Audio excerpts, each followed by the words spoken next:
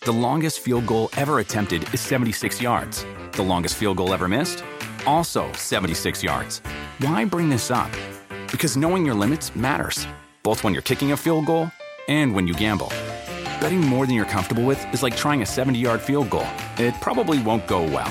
So set a limit when you gamble and stick to it. Want more helpful tips like this? Go to keepitfunohio.com for games, quizzes, and lots of ways to keep your gambling from getting out of hand.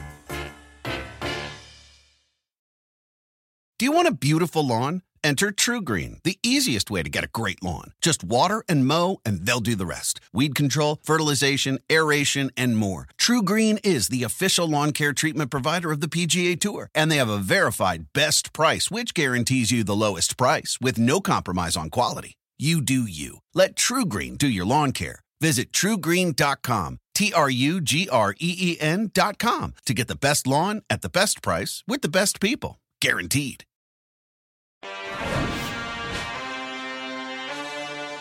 I almost feel like the opposite could happen. It could take the pressure off. Exactly. And then just go, You have nothing to Let's lose. ruin the Packers You're year. I wasn't free. going to call this play on 3rd and 7. Yeah. But now, it, we're not going to be playing next week anyways. Let's go for it. Boom. What up, everybody? Week 18. Yes, playoff edition. The Lions are not in the playoffs, but we're going to start off the show talking about them. Look at Mr. Captain Detroit over here, Ahmed Fareed. He's got his hoodie on. It's a cool hoodie. I like it. Thank you. Yeah, it's nice. It really is. Goes well with our colors and Chris Sims It unbuttoned. does, actually. That was fun last night. And we had the what? That did kind of happen last night. Would they have called a 3rd and 18 hook and ladder? I know. Right? That was Maybe. They've done a lot of things like I that know. all It's, year. it's hard to say that with the Lions. They're a little crazy, but that was fun. I know. nonetheless. You didn't listen to me because you I- picked the Packers to I did, win, right? yeah. And a lot of people did. I was surprised that America picked Detroit. Yeah, I was too. America's pick, 55%. Way to Right. go, America. Way to go, America. They know what's going on. That was awesome. That was our Super Bowl. Detroit Lions. I'm proudly wearing my Detroit Lions. I've never done this on the pod. No, you right? haven't. I've always been professional. Yeah, pretty much. I've been a journalist. For the most part. A- Right. a host Yeah, journalist. Right. Impartial. Yes, right. You know, I hate the Bears. Yeah. I've let that be known. My love of the Detroit Lions. But outside of that, I've been professional. Yeah. But I was watching that game. It took a while to get over watching Seattle win in overtime. Yeah, like I that hear was ya. like 20 hard minutes. That hurt. It was like, okay, I it's felt over. for you guys then too. Even though I like Seattle and their story, there was a part of me a little bit. It was like, oh, I wouldn't mind seeing them lose just so our game had a little more drama. Yeah. But man, you guys are fun to watch. And that's got to feel like good for you going into 2023 and the jump off. And 100%. We're like right around the corner from being legit here. So I was like, with the Detroit Lions, I was like, there are going to be two teams that feel the best at the end of the year, I think. I think it's going to be the Super Bowl winner, and I think it's going to be the Detroit Lions. I legitimately think that. I hear you. You lose in the Super Bowl, you're like, I was so close. Right. You lose in the championship game, you're like, that sucks. It's a heartbreaker. It's a heartbreaker. Right. Detroit Lions, they won their last game. They sent Aaron Rodgers to retirement. Well, we'll see. He might have. But Yeah. Damn. I mean, yes. I talked a little bit on like our Peacock postgame show last night to just go, all right, offensively, you need nothing. Like you're good. Yep. Right. Maybe they dabble with like a mid-round quarterback or something, or take a flyer on a guy that hey, he's got something that's special and we can groom him behind Goff for a few years. It's all about the defense now. It's just getting another pass rusher, another linebacker, another corner, But, damn, you're going to have money to spend. You got the Rams pick from the draft. I mean, you're going to have plenty of things to make it happen here. That's what's exciting for It's the Lions. almost so good that it's almost like one of those things where you're like, wait, Well, where's we've the seen rug the Lions pull? mess this up Where's before. the rug pull going to happen Right. here? So we're going to get into that game to Yep. begin with. Cool. We're also going to get into every game because that is our Every promise. game? Every game, our promise. Every one of Even- these shitty fucking games from this week? Even the two, yeah. There's something to talk about in all of them, even the ones Yes, there is. that didn't matter, which turned out to matter for the number one overall pick in the Right. draft. So we'll talk about that, Yep. everything. Damn okay. Give me the headlines, wild card preview. So we got a jam-packed pod. And for the first time, we will begin the pod with Give Me the Headlines, presented by Hyundai. Have I said how much we enjoy Hyundai, having them be part of the pod? You have. Well, you drive one, so I know that you're... Hyundai Santa Fe. Yeah, okay. So you're all in. Reliable. You're giving them money. We did. Yeah, no, we did. No longer. You've already right? done. You're done. You've paid. You paid your debt there. But it's been such a good car. Right. I would consider getting another one. Okay. So look at you. Look at you. Hyundai, playing we're with the sending those sponsors positive vibes out your way. What a butt kisser this guy is. So this is Give Me the Headlines. So what we do here is we're in charge of a newspaper. Yeah. And we still print. Right. We're still in maybe digital copies. Right. Why are you explaining this like nobody's ever heard this before? I don't know. So we'll go with our Sunday night football game. The Lions defeat the Packers 20-16. You give me the headline, Mr. Lions. This fan. is mine. It is. Don't give me some bullcrap. Restore the roar or rebite kneecaps off like that. It's already been used this year. Okay. I like Restore the Roar. Okay. What do you got there, Johnny Creativity? Could be something with Campbell, Dan Campbell. But I'm gonna just go with Gone Smoking. Not gone fishing, because we sent the Packers gone. They're gone smoking. We smoked them. Right. And now Aaron Rodgers can go smoking into the pasture or whatever he wants to do. Right. We'll get into Aaron Rodgers gone smoking. Is that good enough for you? That's good. I mean, you've had better. I know. I have a feeling that, are you going to lay them to rest later, too? They probably we'll see. So we're going to celebrate them at the start and then celebrate their death later on in the show. Exactly. Yes. They have been eliminated. So that stung, as we just mentioned. But I'll tell you what, I have so much to say about the Lions because I don't know that I've had a team that I felt this good about for all the reasons you mentioned, how close they are and what they need on defense, and the offense is already there. But can I this is like an appreciation tweet to Dan Campbell. Sure. I threw out there last night because he's a strong, confident coach.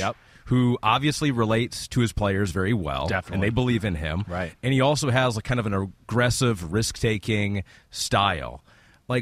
Of all the coaches, that's a total package, right? Maybe not the X's and O's. Right. The X's and O's are not bad here. Exactly. The defense has got a few little issues, but I think it's more talent than necessarily scheme. But offensively, I mean, come on. It's one of the best put-together offenses in football. And I'm not even talking about the players, just the way the game is called. And I think Dan Campbell, an ex-tight end, and I think the relationship with him and Ben Johnson, we saw Dan Campbell take over play calling last year. I think he's very much, as far as the influence of this offense, involved in that. Yeah. So there is positives to that. And, I mean, yes, and I think the biggest thing is like what you said. He's turned around their frame of thinking there to winning frame of mind. And then, within that, he is a guy that, as we've said many times this year, we would go play for right now and be like, okay, let's do it. Let's do it for Dan Campbell. And there is something to be said about that, and there's great value in that. And to keep that team motivated after just, minutes earlier they had seen Seattle win that game. Right. And then I tweeted out because I had to regroup myself. Ooh. And so I tweeted out this picture. I've been using some AI software to generate some pictures now. That's pretty cool. Look at that. I just typed in Aaron Rodgers made of cheese. Aaron Rodgers made of cheese. And it gave me that picture. Wow, and so I go, regroup, pick up the pieces, beat this cheesehead, which is what you heard Melissa Stark talk to Dan Campbell. Yeah. And they're like, oh, well, what's your motivation? How are you feeling? He's like, we don't want them to go. Yeah. We don't want the Green Bay Packers to go. And like I mentioned. We're not going, but they're not going either. Exactly. And like I mentioned last week, I do feel like they played a little maybe freer, even freer than they normally do without that pressure with the hook and ladder. I think there is something to that, and all that. Yeah. And the Packers were tight. You could tell that, too. Definitely. It seemed like the pressure got back on them a little bit. The Lions have a way of being free no matter what, and I think that is because of your coach. But, yes, then just with the added, okay, we're not going to the playoffs, you could be a little bit more free. There's something to that, definitely. And again, I think there's a lot. Then you add in, the motivation just to kick the Packers out of the playoffs. But then I think the motivation of some of the things we heard out of the Lions locker room this week from Deshaun Elliott and things like that.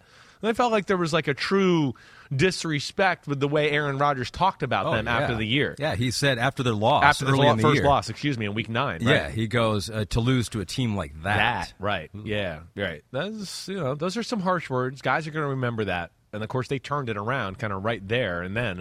And it just is – it's cool to see a team, come out of nowhere. Not that we want to pass the torch to them, but I think we look at them and go, wait, we're going to pass the torch to them to go – it looks like they're going to be a major player in the NFC. And then the Packers, of course, are in limbo a little bit. And I think that's what's interesting about that game last night too.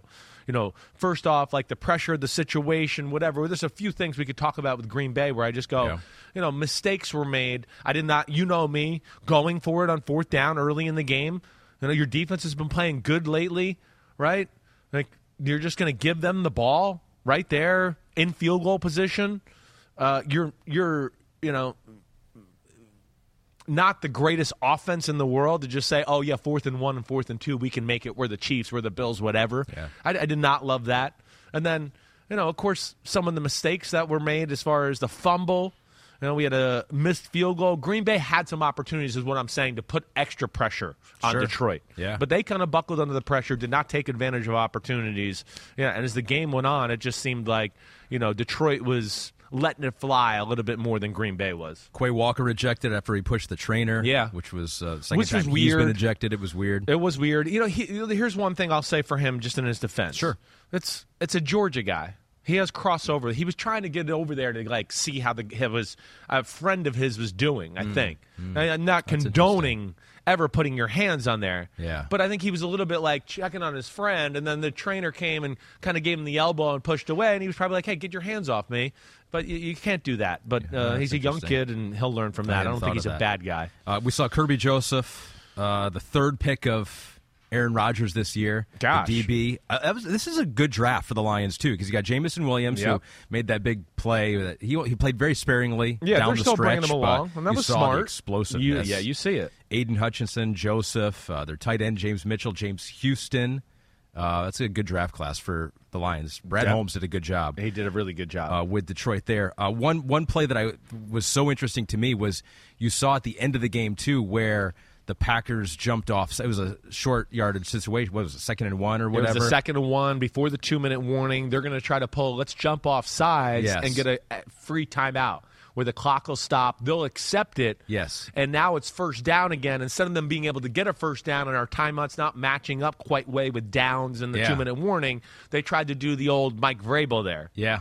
But Dan Campbell went, no. Yeah. We'll decline that shit, keep the clock running. We'll take 2nd and 1 again, which was very smart. Yeah. I don't know that I've ever seen a team actually decline that penalty I don't know if before. I have either. You're right. That's a new one for sure. But there was, again, I think they're a team that's got a lot of confidence going into the offseason. You said it. There's weapons to talk about. They got money and draft picks to play with. And then on the other side, you got Green Bay as a team where you go, I don't know what's going to happen because of Aaron Rodgers. I don't know where that stands. I think he'll be back. I do.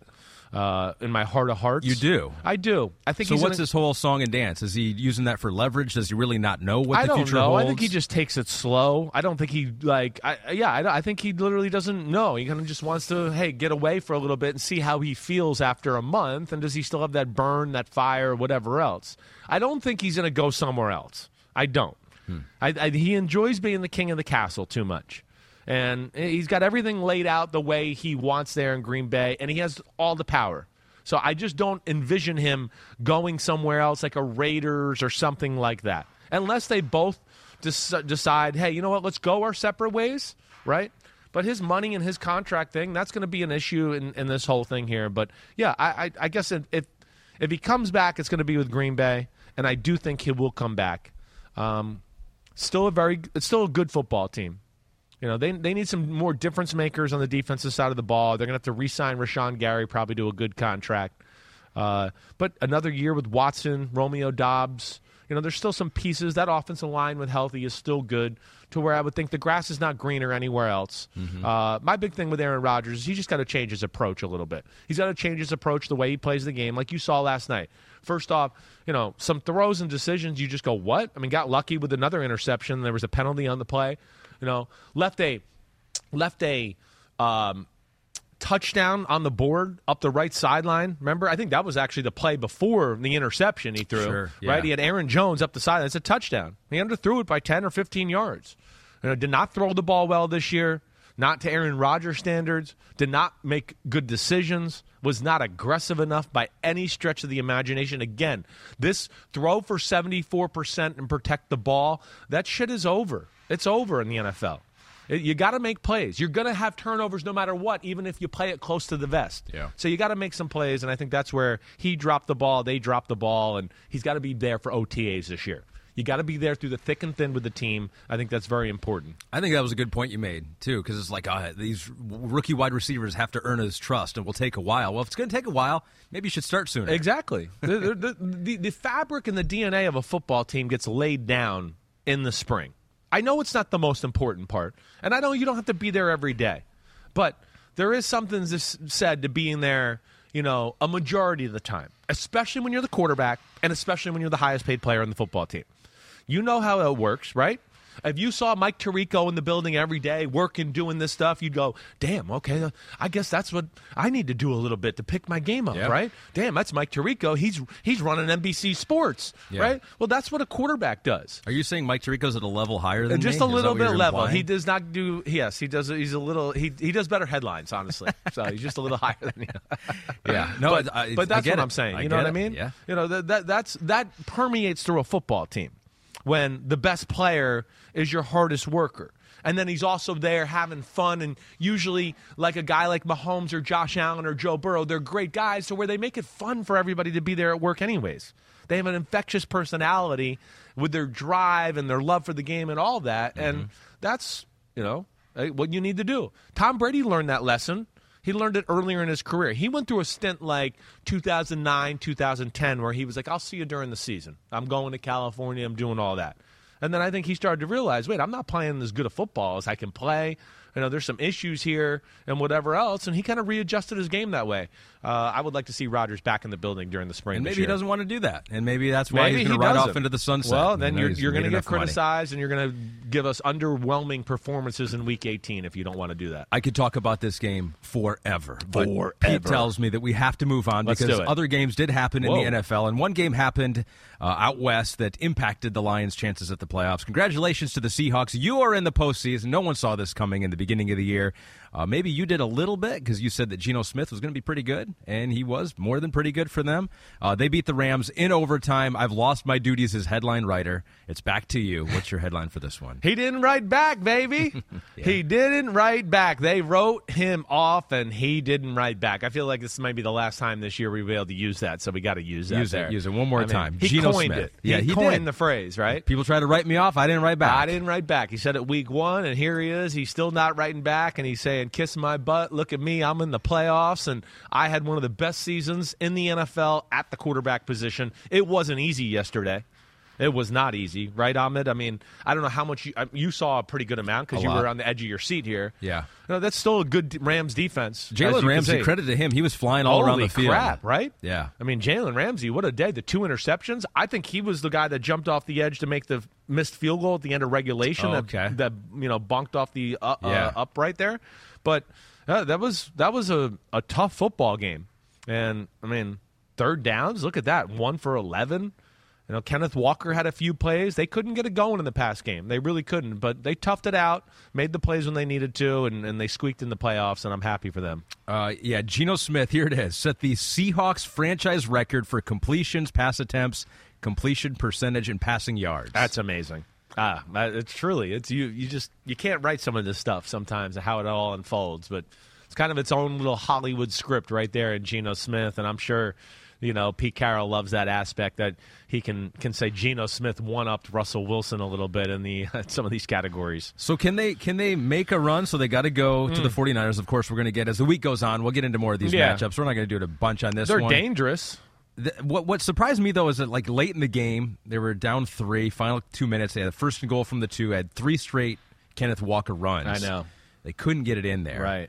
And so that's the problem with their team right there. That's an issue. Well, it's the offensive line, right? How many? Think about some of the bigger games they've played this year against the better defenses. We just have gone. I don't know if they can really run the ball. He might make some crazy, freaky runs, right?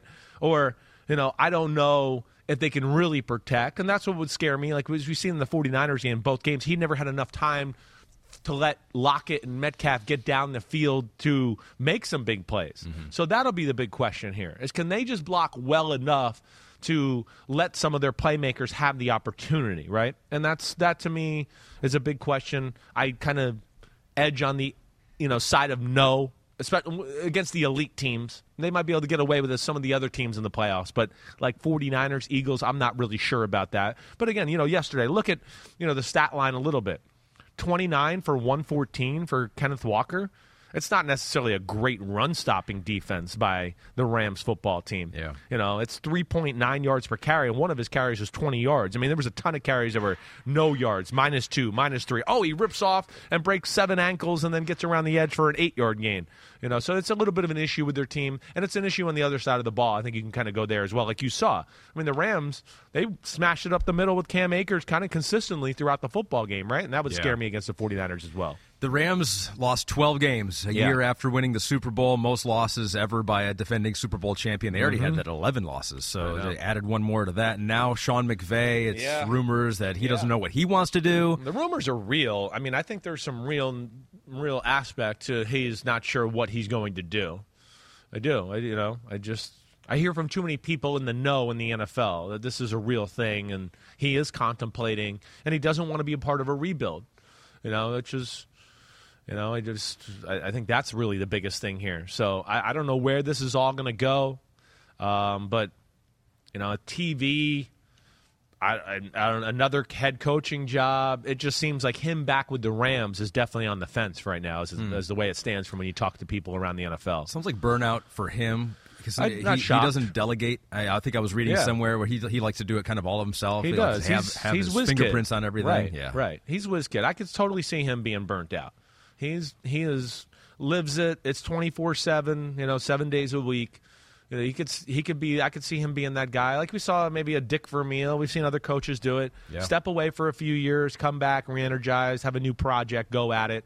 But we'll see. We know he'd be great on TV. He's a great football coach. I don't think it would necessarily be all that crazy hard. It's not as hard to rebuild a football team as we've seen here. I know they don't have draft picks and stuff like that, but they're going to have some decisions to make altogether, the Rams, in the offseason, as far as some contracts, where guys are at in their career, the Matthew Stafford situation. Yeah. There's a lot of different things that are very interesting about the Rams when you dig in, so we'll see. But I'm happy for the Seattle Seahawks to get back to that. That's the most important thing here, and they're going to have a special football game to beat the 49ers on Saturday. And that was Give Me the Headlines, presented by Hyundai. Have I mentioned how much I appreciate my Hyundai Santa Fe? You definitely have. I trust it to protect my children in the back seat there, too. Right. I just want to make sure I made that clear. You got it. You got to think about that. Yeah, you got a Lions bumper sticker. I do not. No, I do not have a Lions. Step your game up. I do have to do that. Yeah, I got to restore the roar. You're right. On the back of my Hyundai Santa Fe. Stop that damn restore the roar. Let's go over to the AFC now. Yeah. Playoff wins for some teams here. The New England Patriots had a chance to get into the postseason. All they had to do was beat the Buffalo Bills in a magical day at Orchard Park. It was not going to happen from the opening kickoff, basically. And this was so good to see from the beginning. If you were on social media, Damar Hamlin tweeting out that he was watching the game, or this might have been on, this was on Twitter. From his hospital bed with his family, his parents there by his side doing the heart sign that we saw throughout the NFL, certainly from the Bills in this one. And you've all seen it by now. The opening kickoff, Nyheim Hines goes back 96 yards. The other way, just a magical moment. And let's just start with Josh Allen. Maybe you've seen this, maybe you have not. His words on how that impacted him and the entire team. Here's Josh Allen after the game. I can't remember a play that touched me like that, I don't think, in my life. So it's probably number one. How about the second one? It was just spiritual, and I was going around and I was going around my team and saying, God's real. Like, you can't draw that one up, write that one up any better. And I was just told by Kevin Kearns, it's been 3 years and 3 months.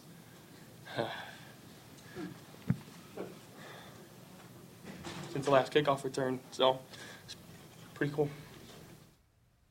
Yeah, you can just tell what a difficult week. First of all, it was for the Buffalo Bills. They're a close football team, and like we kind of talked about with like Rodgers and Green Bay, like he's there all the time. Josh Allen, they love him, and he loves them, and it's crazy. It's crazy. It's the most. I can almost get emotional talking about it. Yeah.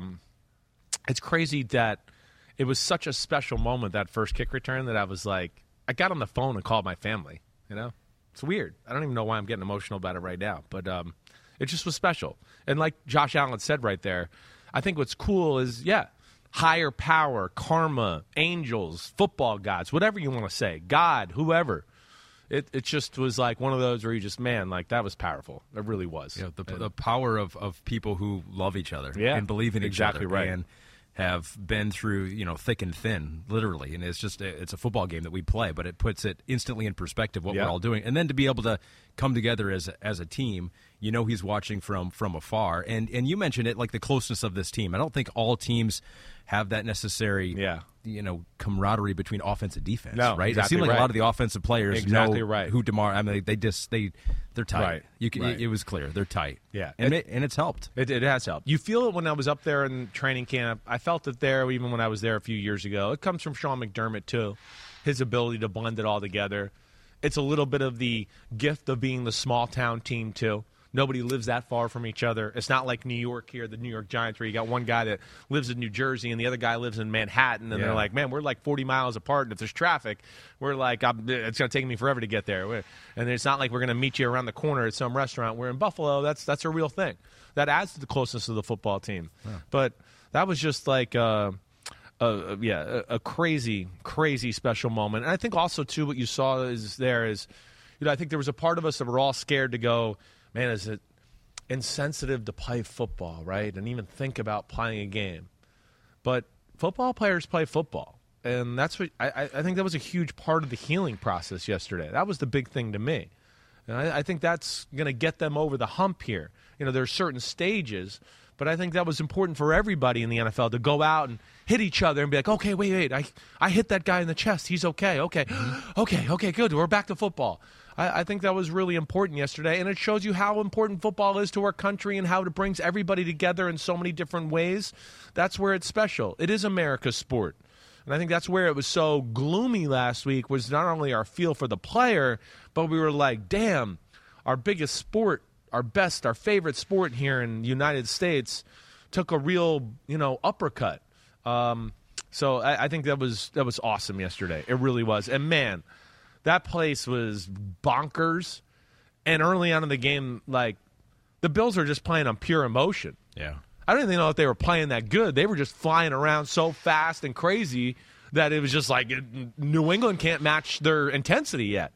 And then the game settled in, and, it became a pretty good game to watch. And, good for Buffalo, just pulling out more magical, big-time plays, and that's where they're crazy. I do want to give some credit to the New England Patriots. We got to. Because, Mac Jones made some plays, 3 touchdowns, also made some plays for the Buffalo Bills, 3 interceptions in this game.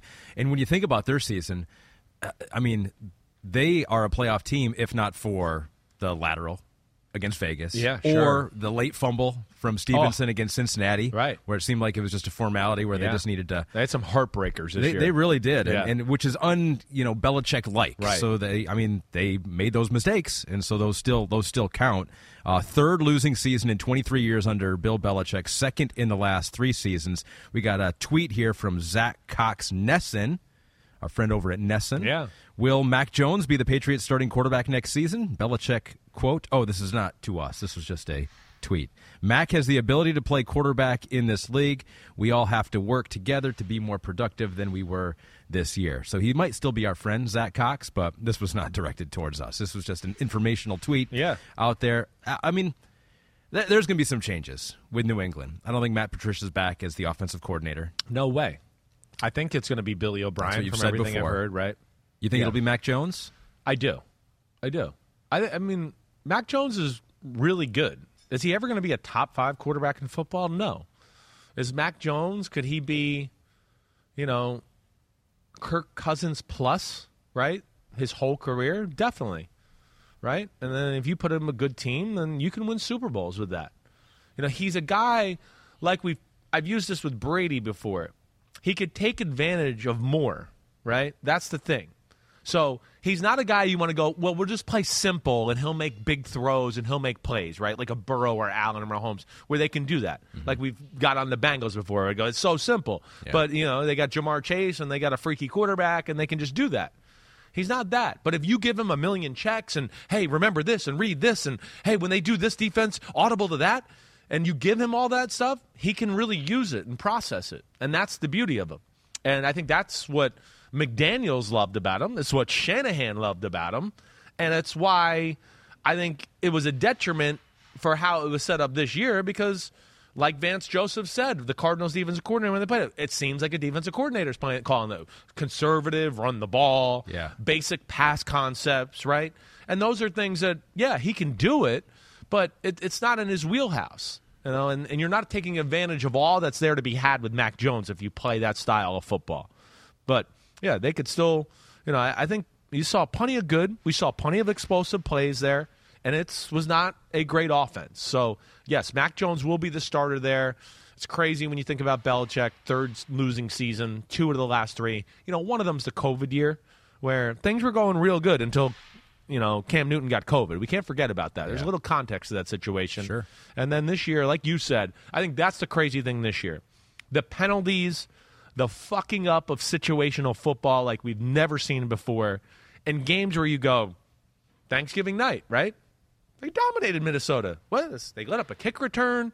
They're, turning the ball over, stupid penalties, running into the punter. There's just games like that this year that we're not used to seeing from the New England Patriots. Yeah, much to be discussed, much content that will be given to us in the offseason about what the New England Patriots do next year after missing the playoffs again. Around any corner, within every battle, and with the dawn of each new day, the threat of the unexpected, the unpredictable, and the unrelenting lies in wait. But Marines will always be there. They are the constant in the chaos. No matter the battlefield, Marines adapt to win, defeating every shifting threat, protecting our nation's future. The few, the proud, the Marines. The longest field goal ever attempted is 76 yards. The longest field goal ever missed? Also 76 yards. Why bring this up? Because knowing your limits matters, both when you're kicking a field goal and when you gamble. Betting more than you're comfortable with is like trying a 70-yard field goal. It probably won't go well. So set a limit when you gamble and stick to it. Want more helpful tips like this? Go to keepitfunohio.com for games, quizzes, and lots of ways to keep your gambling from getting out of hand. Do you want a beautiful lawn? Enter TruGreen, the easiest way to get a great lawn. Just water and mow, and they'll do the rest. Weed control, fertilization, aeration, and more. TruGreen is the official lawn care treatment provider of the PGA Tour, and they have a verified best price, which guarantees you the lowest price with no compromise on quality. You do you. Let TruGreen do your lawn care. Visit TruGreen.com, TruGreen.com, to get the best lawn at the best price with the best people. Guaranteed. The Bengals are back in the playoffs, as are the Baltimore Ravens. This was a matter of who's going to be hosting whom and who's winning the division. Bengals get the win over the Ravens, who are now on their 17th quarterback, I think, of the season so far, 27-16. The Bengals finished the season on an 8-game winning streak, tying a franchise record. And then, afterwards in the locker room, Joe Burrow doing what he does after a victory. We saw it after his LSU days. There he is, smoking a cigar. Is that him in the front there? That is. Dude, you don't know what Joe Burrow looks like? Well, is that him in the front, the cool white guy that has a big cigar in his mouth? He's out of focus. It was like they were trying to just get a shot of the people behind him, and then Joe's like, no, this is my time to shine. Well, yes. that's where Joe's cool. He's like, focus in on the lineman behind me and make me blurry. Okay? Yeah. That's where he's. They'll know who I am except for Ahmed Fareed. Everybody else will know. Or he's just like, Joe just passed through my shot without noticing. But look at this hot off the press and right then, here. yes, Morgan here walks in today repping Joe Burrow. I like it, Morgan. I like it. Big Joe Burrow fan with the sweatshirt from his. I guess I'm the only one that didn't get a memo to wear a football sweatshirt today. You've got your black. So I should have worn the Giants. I should have worn a Daniel Jones. I know. How could you? Yeah, you were seriously. Exactly. You dropped the ball in this one, Morgan. Awesome, well Morgan. done. Good job, Morgan. Awesome. Thank you. Morgan's debut on the pod. Actually, that's not her debut. Remember, she hit you with cake that one time. Oh, that's right. No, that's right. She tried to. She did not try to. You thought she was trying to, but Morgan, as I said at the time, would never do that. She would never do that to you. Joe Burrow. I think you look at the Bills, the Chiefs, right? But the Bengals, you've said, go ahead. What do you think? You said you think they're the most complete, have the fewest questions. Yeah.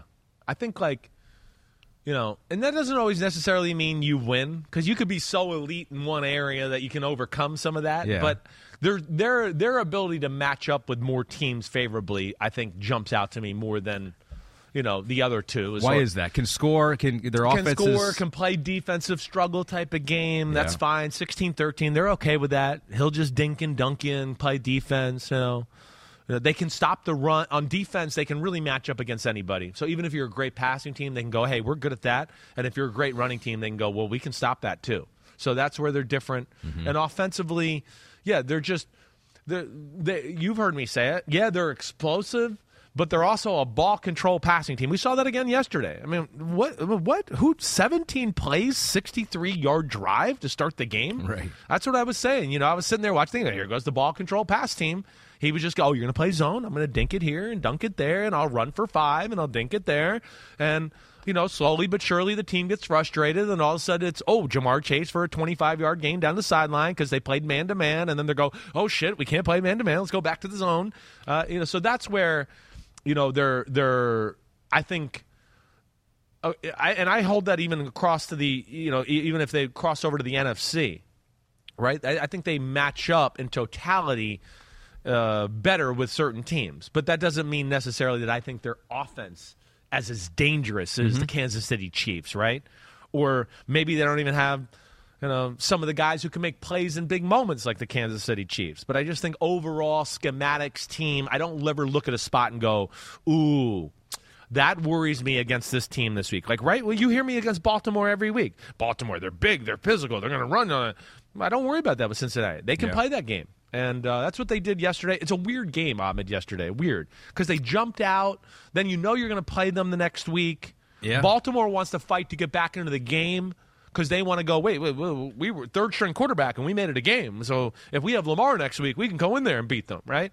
And then Cincinnati's also like, we took the lead and we want to save ourselves for next week. So there's a lot of things there.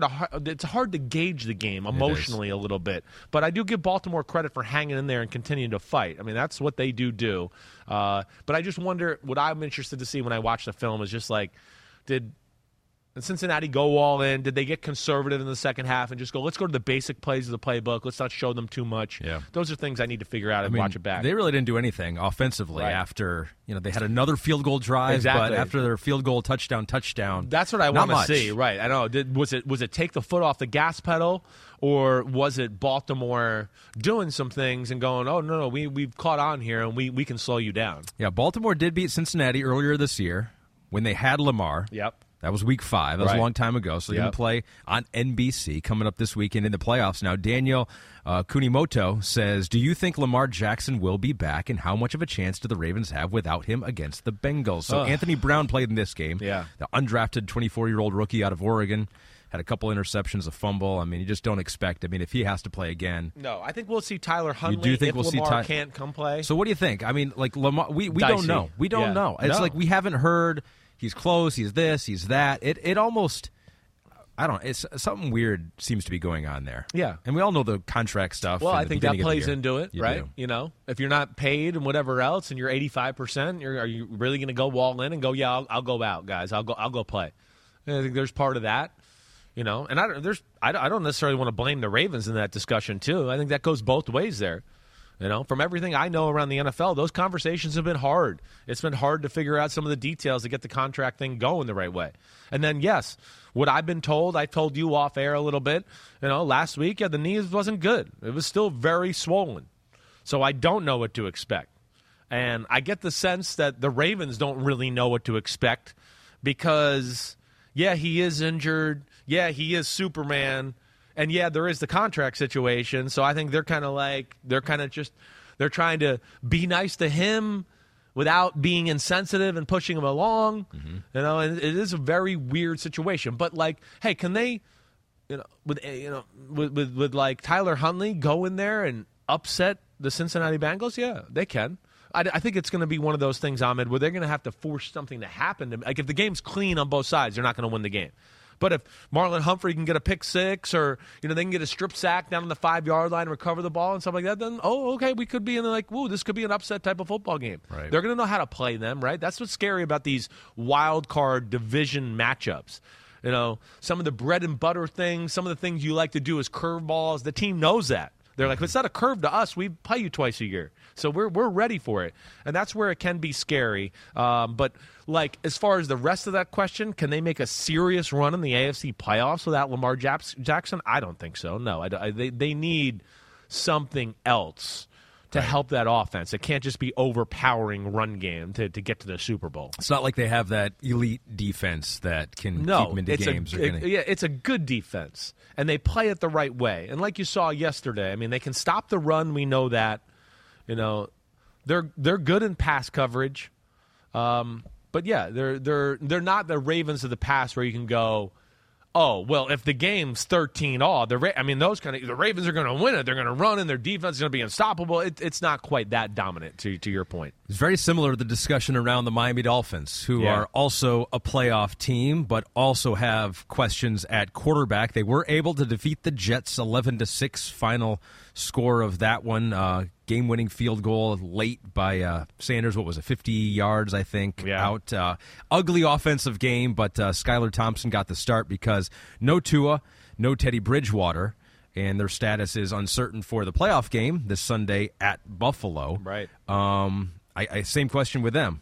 Like, from what we've seen, without Tua or Teddy, even with them. Yeah. I mean, what are the chances like going to Buffalo? Well, I think they match up pretty well with Buffalo. We saw it before, right? We saw it a few weeks ago. In cold weather. I mean, I think you and me came away from that game going, I don't know if Miami wasn't better. It's just Josh Allen made some crazy plays that day, that night.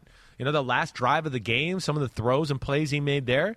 Yeah, I don't think they're not going to do it with Skylar Thompson. They're not. That's not going to get it done. You know, obviously, they need Tua or Teddy. Tua would be the best option. The thing that's crazy to me about Miami is just that, you know, and I don't know, maybe we haven't got to see Teddy play enough yet to even know if this is real, but, like, where the RPO game, it's like the other quarterbacks can't do it. And that's where I'm just like, where is that element of the offense, you know, with Skylar Thompson and company? Because that's the thing that I feel like misses more than anything when Tua is not in the football game.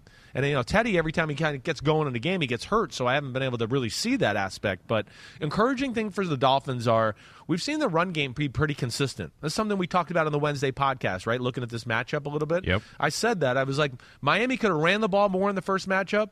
Their athleticism on the O-line actually can kind of handle the fast athleticism of the Jets' offensive line. They did a good job there. But they're not a team that's going to win games with smash-mouth football. They need the Tyreek Hill, Waddle, and make some explosive plays. Now we're in front of you. We're putting pressure, and now our defense can be crazy, right? That's the way they want to play. They're not like, oh, let's play a 9-6 slugfest type of football team. So, yes, they need Teddy or Tua. In my heart of hearts, I don't think we're going to see Tua. I just doesn't feel like it because I feel like if Tua gets a concussion again, then there's going to be real talks about should he play football ever again, and that's where I think that'll stop, and I expect to see Teddy, I guess. I mean, credit to the Dolphins, their first playoff appearance since 2016, but, I mean, 9-8, this is kind of what they've been the last couple of years. Right. We've given a lot of credit to Mike McDaniel. It seemed like he's unlocked some things in that offense, but also made easier with Tyreek and Jalen Waddle, more accustomed to the NFL style of play, too. So, yes, they are an exciting team, explosive team. I don't know how much better they really are than they have been the last couple of years. Right? What do you think? Like, defensively, I don't know that they're No, I don't know if it is better. either. I don't know if it is either. You're right. I think, you know, it's been a hair too aggressive at times. Like you say, how could they not miss Brian Flores and some of his ideas on the defensive side of the ball? Offensively, they are more dangerous. They are. You know, but yeah, they need Tua, and it is more. They're a team that's more reliant on those two receivers than we've seen in the years past. The years past, they played a little bit more of, hey, we'll run the ball, we'll play this balanced style of offense, and our defense will make a few plays to give us short fields, and we'll do that. Now they're kind of like, hey, we want to get out in front of you and put the pressure on you that way, to now where you have to drop back, and we could play these crazy coverages and blitzes and do that and then sway the game in our favor. It's a different style. I don't know if it's necessarily that much better. I think it's more dangerous, And it is better with Tua. I think I got to say that for sure. But yeah, it's going to be interesting to see what they do up in Buffalo, and sounds like it's going to be a cold game again too. So we'll see how the Dolphins react to that. And the Jets end their season on a 6-game losing streak. What was the bigger press conference lie from the Jets this year? That Zach Wilson doesn't believe that the offense let down the defense that one time, or Robert Saleh saying that we will see the Bills in the postseason one more time? Yeah, seriously. That turned out to be a lie, flat, too. Right? Yeah, I know. It's we hit on this a little last week, and the Jets, I think it's all positive, really. At the end of the day, I know it stinks all the way. positive? Well, I think there's so many things to like about their football team and the talent. A little bit like we talked about with your Lions, where you just go, you look at them, and I look at them, and I go, well, I don't know where there's okay. Maybe we could add another pass rusher. I don't know. It's a playoff defense. It's a playoff but defense. How far away is that offense? Well, I think it's the quarterback and the offensive scheme that are the question there. That's the thing. The offensive line healthy, I think, is good. That's people got to remember. It got very beat up and a lot of injuries. I think the receivers, we can look at that and go, that's a pretty damn good group. The running backs with Breece Hall is pretty damn good as well. Who I still think finished the season as their leading rusher. Yeah, well, that's crazy. Yeah, that's crazy. And so the quarterback situation's got to get figured out. I don't know. I don't know where it goes with Zach Wilson. They're being steadfast, and they're going to bring him back and try to make it work. I do believe them in that.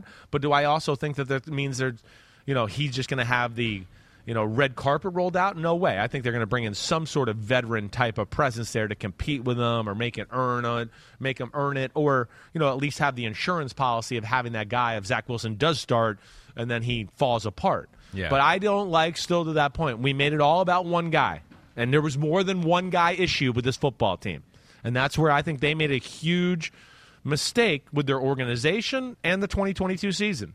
It became a distraction, and they fucking fell apart ever since then.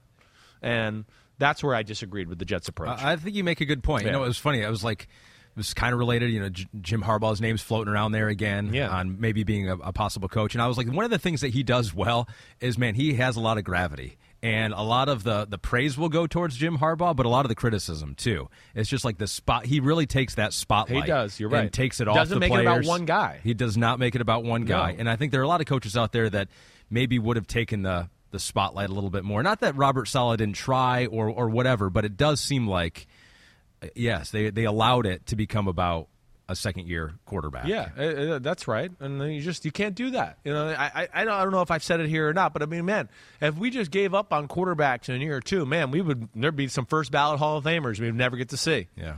You do take your lumps. And I can go through a number of great quarterbacks that go, year two was not that great, but they just managed it and got better, and then, they got in the playoffs. And then year three, that guy had the confidence to go, hey, wait, it's been 2 years in football. Last year we went to the playoffs. And, yeah, you can put more on my plate. And then they grow. And all of a sudden they become Ben Roethlisberger, right? Who they got in the Super Bowl in year two. And they were like, fuck, we can't even throw with this guy. It's the worst performance ever in the history of the Super Bowl by a quarterback. Don't worry, we'll win another way. And, not saying that everybody's that, but, again, they're just Terry Bradshaw, Troy Aikman, Ben Roethlisberger, Eli Manning, you go through the list. Phil Simms, never would fucking hear about him if we gave up after year two. One other team that will give us plenty of things to talk about in the right. off season here. And now it is time for the final week in the regular season to fire up Damn Okay. Damn. I'm okay. Damn. I'm okay. Yeah, no, I mean, yes. I'm okay. The legal gambleizing. Oh, baby. I am Chris Sims. I'm okay. Damn. Okay. And we'll start our Damn Okay with who will most likely be the MVP of the NFL when it's all said and done this season. Patrick Mahomes. The Chiefs beat the Raiders. Just basically, it seemed like a couple teams that were just going through the motions, right? And the Chiefs going through the motions are a whole lot better than the Raiders going through the motions. 31-13 was the final score. Mahomes needed 430 yards to break the all-time passing yardage record. He didn't need that. He got 202. Ends with 5,250, though. 45 touchdowns, 12 interceptions. Is he the MVP? Is he the 100%. guy? 100%. I don't think it's even debatable. I think, again, it's he played the best football out of any quarterback in football this year. Him and Josh Allen made the most magical plays of the year, right? And then I think when you add on that, I mean, he's really not good without Tyreek Hill. He's not good. He's just not a very good quarterback without Tyreek Hill. Yeah, okay. All right, damn okay, MVP Patrick Mahomes. And the Chiefs were able to win that game. So that means if they do play the Buffalo Bills in the AFC Championship game, it'll be like a mini Super Bowl. What do you feel about that? You like that? No. I don't it love would have been either. great to have the streaming fans, but, it could be also so unique that it's a once-in-a-lifetime cool thing. experience as well, depending on where they play and Right. how the fans show up. And if you've got half the stadium that's Chiefs and half that's Bills. I mean, Yeah. I can see a Could be scenario cool. where it's I hear ya. super memorable. I know. But no, it would have been fun to see it in Buffalo. Yeah. With those fans, they deserve it. Yeah, I hear you. Anywhere, I do love that home field aspect of a championship football game that we could miss here in the AFC. We'll see how it all unfolds, but I think either way, Kansas City.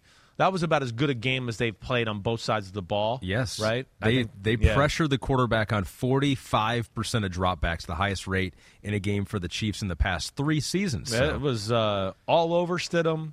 Offense was a machine, kind of did whatever it wanted. And I think it's very interesting. Again, like I said, you saw it Saturday night. There's Mahomes underneath center. They're playing smash mouth football. They're going to be more dangerous. I think it makes them, like we talked about the Bengals, the ability to match up with different teams and play a little different style. And even if we have an injury, okay, we can go this way, whatever. So I love that aspect. But I thought, that was a pretty dominant effort, and I did not expect that. I did not. The way the Raiders' offense has been playing, Josh Jacobs, the way he's run, those three being healthy at receiver, as far as Renfro, Adams, and Waller, I just didn't know if Kansas City could slow that group down. But one thing you can say about Kansas City, I love this run game. Mahomes magical. Yeah, they went through some games where it seems like they took their foot off the gas pedal or got bored, but I don't know. That's Kansas City. When you're on the top of the fucking mountain for 5 years in a row, you're going to get bored. I mean, as it stands right now, I'm still picking Kansas City to go to the Super Bowl, even though I said Cincinnati's got less issues. That guy at quarterback, and then the one thing that just jumps out about it to me with them, and you tell me it, they love big moments. I just think they love it. Oh, we got to win this game? We got to get after the quarterback to win this game. Okay, fucking A, let's do it. Yeah. And they just go crazy. And then they have some guys that can go outside the realm of scheme and everything else and just go, nah, I'm going to ruin this play. I'm Chris Jones. I'm Frank Clark. Screw this double team. And that's where they're dangerous. Yeah, there's so many things. The running game for the Chiefs, right. Stopping Josh Jacobs. What did he finish with? 17 carries, 45 yards. Haven't seen that basically all season long. That's what just shows you when they're motivated. It's hard to get a feel for them. We've seen them do these type of things, but then they have like 4 or 5 weeks where they're kind of like, hey, we're the Chiefs, we'll win, even with their hand tied behind our back, and it's underwhelming. But that was one to remind us, like, watch out, here we go. Your gut feeling, who's the quarterback next year for the Raiders? As we sit here right now, not knowing who's going to be available, but gut feeling, just right now, gauge your temperature on January 9th, 2023. My gut feeling is it's going to be whoever's not the quarterback of the Rams. Oh, okay. Right. I still think there's a chance. If McVay's there with Stafford's contract, I think there's a chance they could go, we'll go with Baker. And we'll do that. Stafford, you're getting up there in age. The money's too much for us. We want to kind of rebuild the team. Interesting. I could see either way. Stafford certainly would fit that offense. He's tough. He plays in the pocket. We know he's smart. He makes big throws. And I do think Josh McDaniels had a real affection for Baker Mayfield in the draft. So if you gave me two that I just had to pick, I'm going to say, those two. It's funny. That's going to dominate the conversation, but just as important for them is shoring up that defense that was not very good for most of the year. And the guys that need to fit their scheme and the way they play, too, as we talked about. So that'll be key. And, they're not a finished product. And, I think another offseason, they got a lot of the staples to be a dangerous team. Like you said, it's just kind of the meat and potatoes aspect of the roster that needs to get fixed up a little bit. The longest field goal ever attempted is 76 yards. The longest field goal ever missed? Also 76 yards. Why bring this up? Because knowing your limits matters, both when you're kicking a field goal and when you gamble. Betting more than you're comfortable with is like trying a 70-yard field goal. It probably won't go well. So set a limit when you gamble and stick to it. Want more helpful tips like this? Go to keepitfunohio.com for games, quizzes, and lots of ways to keep your gambling from getting out of hand. Do you want a beautiful lawn? Enter TruGreen, the easiest way to get a great lawn. Just water and mow, and they'll do the rest. Weed control, fertilization, aeration, and more. TruGreen is the official lawn care treatment provider of the PGA Tour, and they have a verified best price, which guarantees you the lowest price with no compromise on quality. You do you. Let TruGreen do your lawn care. Visit TruGreen.com, TruGreen.com, to get the best lawn at the best price with the best people. Guaranteed. 1, 2, 3, 4. Those are numbers. But you already knew that. If you want to know what number you're going to pay each month for your car, use Kelley Blue Book My Wallet on AutoTrader. They're really good at numbers. AutoTrader. You know who's a dangerous team that's also a playoff team? Yeah. A team that you saw from week 1 of the preseason, and you go, they're real. Yeah. They got some guys. You Yeah. go, I don't know that I'm going to pick them to make the playoffs, but they're good. And that was the Jacksonville Jaguars. So if you've been listening to this podcast from the moment the preseason started, you heard Chris. You knew how much he thought that the Jaguars were for real. And lo and behold, they did make the playoffs by beating the Titans on Saturday, 2016. Didn't look like they were going to pull out the victory, though. They needed their defense. And then right at the end, you know what I was thinking? Gosh, can you believe that? You know what I was thinking? What? It was Josh Allen Yeah. picking up that ball. Right. You're my boy, Teal. Take it the other way. Touchdown. The other Josh Allen. The other Josh Allen for the Jaguars. Their defense made a play. With their offense made some plays, but Yeah. also missed some big plays out there. Definitely. Trevor Lawrence. That's kind of a sign of a good team, right? It Figure is. it out. Finding a way to win, right? It is. And you know, I think really the first thing I want to do is give Tennessee credit, right? I mean, come on. I mean, a guy wasn't on the quarterback on their team 4 weeks ago. Yeah. Here they are fighting for a game and really outplayed Jacksonville. I was a little disappointed to see the strip sack fumble because I was like, I want to see Trevor Lawrence and them have to drive down on this defense sure. who's played well and try to tie the game. You know, but nonetheless, you know, I think in totality, yeah, the Jaguars have more playmakers. They're believing right now. But man, that was a great game plan. That's where I thought the game would be close. Vrabel has that Mike Tomlin Steelers thing where it's just like he's going to game plan it and make the game ugly, and they'll do some things on the defensive side of the ball that Jacksonville won't be ready for it. All of a sudden, we're going to be sitting there going, what? They're up 16-10 in the third? How is this going on? And it just was a master class on having to manage a game and play it that way. Yeah. But yeah, I think, lack of a passing game, lack of a quarterback to make a big play in a moment or a big throw, that's what came back to bite them in the butt. And Jacksonville, like you're saying, they got guys like kind of like we talked about with Kansas City who I think are just like they can go outside the realm of the playbook and go, no, I can do this myself. And we saw that a little towards the end of the game. Yeah, Tennessee ends the season on a 7-game losing streak. For Jacksonville, it's their second playoff berth in the last 15 seasons. In 2017, they did reach the AFC Championship game. They did. 5-game winning streak rolling into the postseason. Meta World Crazy writes you and says you talked pretty glowingly of the Jaguars at the Hall of Fame game back in August, so he remembers. Now 5 months later, they're back on NBC for a home wild card game. Your thoughts on their overall season and long-term outlook? Oh, my gosh. Team on the rise? Definitely. To me, it has all the feel of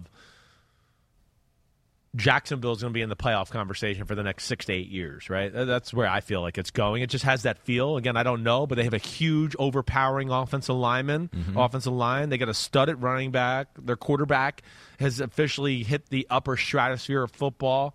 Receivers are good. Tight ends are good.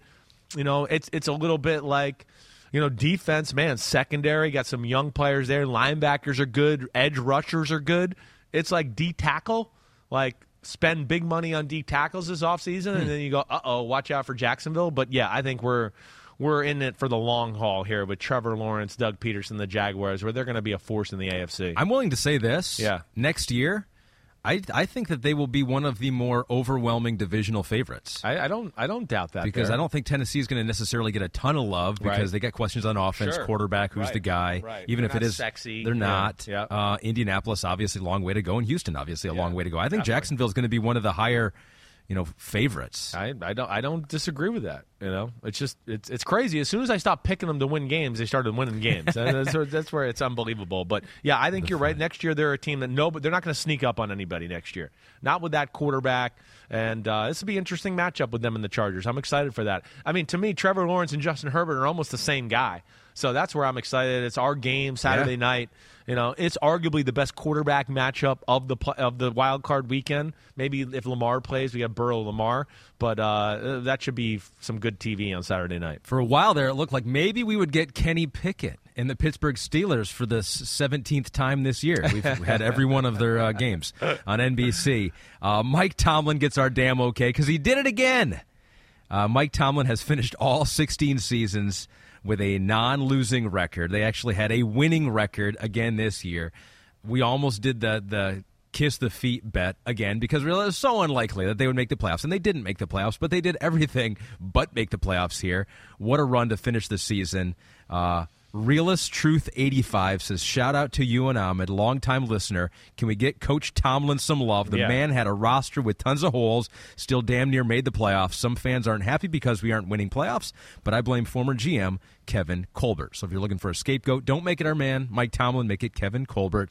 Yeah, what do you think of the Steelers? They're, finished 9-8? 9-8. Are they, talent-wise, are they a 9-8 team? Close? Yeah, maybe probably a little worse than that, I think, maybe. You know, probably worse. They're worse than that. I think that's where the coaching, playing the right way, you know, having motivated troops on a weekly basis to go out and be a physical football team. That's the Mike Tomlin magic. Where, I really think they're kind of like a 6-11 football team that went 9-8 because of Mike Tomlin. You know, but I think there's some positives. And how can you not be excited about Najee Harris, Pickett, and those receivers with Freiermuth? The offensive line, we know that's got to be adjusted. D-line, they need to do something there. It's you know, they're trying to infuse some younger talent in there, but we're getting to the end with Cam Hayward, and we don't have a front seven in Pittsburgh that we've become accustomed to, that we've grown up with, where you just go, oh, wait, I know everybody in the front seven. They're all good. It doesn't matter where we go. Nose tackle's good, D ends are good, outside linebackers are good, middle. I mean, that's how we grew up. Yep. They're not there right now. They're not. You know, I know they got T.J. Watt. He's special. Alonzo Highsmith looks like he can be legit other guy off the edge. But, they got to have a few more difference makers there. Secondary's not bad. They're going to need another corner. Led the NFL in interceptions this year. I know. They caused some problems, and they're better than people realize. You know, maybe another corner. They got one of the best safeties in football in Minka. No, they're not far off. They're not. I could certainly see them being a team that's, right back in the mix next year with a few free agent signings and a draft pick to go, oh, okay. Pittsburgh's one of the 4 or 5 best teams in the AFC. I don't think that would be a crazy thought. Kenny Pickett only threw for 45% completion percentage in the game, but made some plays, showed his mobility on Sunday night. Do you think he and George Pickens can become like a dynamic duo, top 10 quarterback receiver duo in the NFL? I do. Pickens is special. It feels like they have a very natural connection there. I will be interested to see. I think people in Pittsburgh clamor a little bit about the offensive coordinator situation. I'm not going to lie. The offense does not blow me away. So I am interested to see if that becomes kind of a hot-button topic there. But I don't know, I think really, I like what we saw from Kenny Pickett. And those 2 receivers are legit. They're going to cause problems. They got to fix that offensive line to where they can be able to ride Najee Harris legitimately and be like, oh, he can consistently run for 100 yards every week. That's what they're missing on their football team too. But what a year! They're unreal that way. And I will say this about Cleveland: I saw a few plays yesterday where I went, that's Deshaun Watson. I went, man, that was a crazy escape. Or the ball popped out of his hands a few times, and I went, ooh, okay, that looks like the Deshaun I remember. So we'll see what they do there. They did a lot of right things in the football game, and they fought hard too. And really, Pittsburgh just wore them down, really. And the big thing was, the got the interception before the half. Steelers go up 10-7. They get a tough field goal drive to start the third quarter to go 13-7. And a part of the game where I have in my notes here, I go, it feels like Cleveland was playing better, but then now it's 13-7, and Watson throws a bad interception. Steelers get the touchdown a few plays later, and that was kind of night-night, game over. Joe Woods has been fired. Joe Woods got fired. I'm not shocked by that. Defensive coordinator. You've heard me talk about that a little bit. It'll be interesting. It'll be next year's a big year for that whole team, the whole coaching staff. It seems like 7-10 this year. There were some reasons for that. Deshaun, assimilate him. Tough late situation. in the year, but, you can't blame Kevin Stefanski this one. There's a lot of things there, and dysfunction, issues, whatever you want to call it there in Cleveland, that I think would be unfair to put on the head coach all the way. The Broncos put a lot on their head coach. They fired him before the end of his first season, but they finished the year on a upswing against a Chargers team that had nothing to play for, although you would not have known that by how much their players played. We're going to give the damn okay to Jerry Jeudy in this one, because at the end of the year, it did look like he and Russell Wilson, and it was kind of funny because, what was it, a week and a half ago, 2 weeks ago, a lot of the players, including Jerry Jeudy, I think he was almost the leader of it, went to social media to defend Russell Wilson and all the things that have been said about him. So who knows? That's an exciting, if you're looking for positives after a pretty bad year for the Denver Broncos, that might be a positive. What if Russell Wilson and Jerry Jeudy finally figured it out and can get it going early next year? I think it is a positive. And I think it's more towards the formula what fits Russell Wilson was what we saw here the last few weeks. That's what I like. You know, this goes back a little bit more to Seattle, in my opinion, what we saw yesterday. And again, I didn't lock in on this game, but I saw enough. Mm-hmm. You know, it's to me, that stat line is more fitting of Russell Wilson, the 13-24. I mean, hey, that's a few too many incompletions. I get that. But I don't look at him as a 45, 42 throws a game kind of guy. He's not Mahomes or Josh Allen. He's just not as gifted of a thrower. He's not quite as good decision maker as those guys either. You know, to me, his game and what we saw in Seattle was a little bit, hey, run the ball. Oh, wait, play action. Give me some space to see down the field. I'm a great 25 and 30-yard, thrower of the football that way. Yeah. And I feel like that's what we saw. I saw Jeudy going across on deep crosses and big in cuts. And, I feel like if they stay within that style, gives Russell a little confidence going into the offseason. We'll see what they do at the head coaching position, making the right hire there. But, yeah, they're definitely a team where you feel like, if they got a coach to kind of just write things up in there where you'd go, next year you'd go, whoa, hey, we're in November and Denver's in the thick of things here, and they're definitely in the playoff race. Would you be shocked by that? No. I wouldn't. No. I think when you look at their whole team. And they could be a trendy pick next year. Definitely. They were a trendy pick this year. Yeah, I know. Depending on who they hire as their head coach, which will be an interesting story to track in the offseason. Well, that's where the Harbaugh thing comes into your point. Harbaugh. What'd you say? You said it before, right? Yeah, He doesn't make it about one guy. I think it'd be perfect for Russell Wilson. I think so. Yeah. Right? We're going to run the ball. We'll be tough. We'll take a few shots down the field. You're good at that, and we'll play that way. We're not going to make it all about you so everybody shits on you every time you make a bad throw or a bad play. The weirdness of Russell Wilson's personality would pale in comparison to the weirdness of Jim Harbaugh's personality. It actually would it might be, the more you think about it, it might be harmony. They're like, how you doing? Great, with a capital G. And then he'd be like, how are you, Russ? Let's fly. Let's ride. I mean, it would be like all one innuendo bullshit saying after another. You'd be like, oh, look at these guys. They're two peas in a pod. They don't really talk. They just say phrases to each other. Yeah, it's 100% accurate. I had never thought of it that way before, but they are. Yes, they. We need to have that marriage now, it seems like. Plug and Play 16 mentioned Jerry Jeudy saying 193 yards from scrimmage, 154 receiving, and 39 rushing for him. He has become Denver's best good for him. Player on offense. Keep it up, fellas. He's saying that to us as well here. What'd you make about Brandon Staley playing everyone for a long time? So they had the 5th seed locked in. Nothing they could win or lose. They were the 5th seed in the playoffs. Mike Williams played, goes out with a back injury. We did see Joey Bosa left the game early. I don't know what his status is, but it seems like Mike Williams, for sure, there's some issues that could linger into the playoff game. I know. I heard the post-game press conference where they thought he was going to be okay. He didn't look okay. It didn't look okay. You're right. Well, it's always scary when they get on the cart. Yeah. To go into the locker room. Well, and then did you see the shot of him in the tunnel getting off the cart? He could barely get up. Barely walk. Yeah, right. It took a good shot on a wide receiver screen right there in the lower back. And, I hope it didn't go out on him. I hope it's just a bruise, That'd be the kind of thing you go, okay, yeah, it's going to be painful, but you'll be okay. Yeah. I hope it wasn't something where it knocked a disc out or, messed up alignment. Then that could be an issue. So what do you think of the strategy? Because there's the rust versus rest, right? Yeah, you want your guys to come in exactly rusty. That'd be bad. It's the $1 million thing. And I think that's where, we don't ever question it until somebody gets hurt. Yes. Right? And that's the other thing, too. We like it both ways. Not totally true, but I think there are some people that are like, why are they even playing in this game? Yeah, but I think you're saying it the right way. This is a team that's, they haven't dominated anybody here down the stretch. They're just getting healthy and have kind of just gotten everybody going and just started to get the mojo going. Mm-hmm. I think they were trying to ride that a little bit and go, let's continue to build this momentum as we go into playoffs instead of hey, whoa, we had a little momentum, but we're going to take a week off. And then, hey, I want you on the biggest game of the year to restart it all again.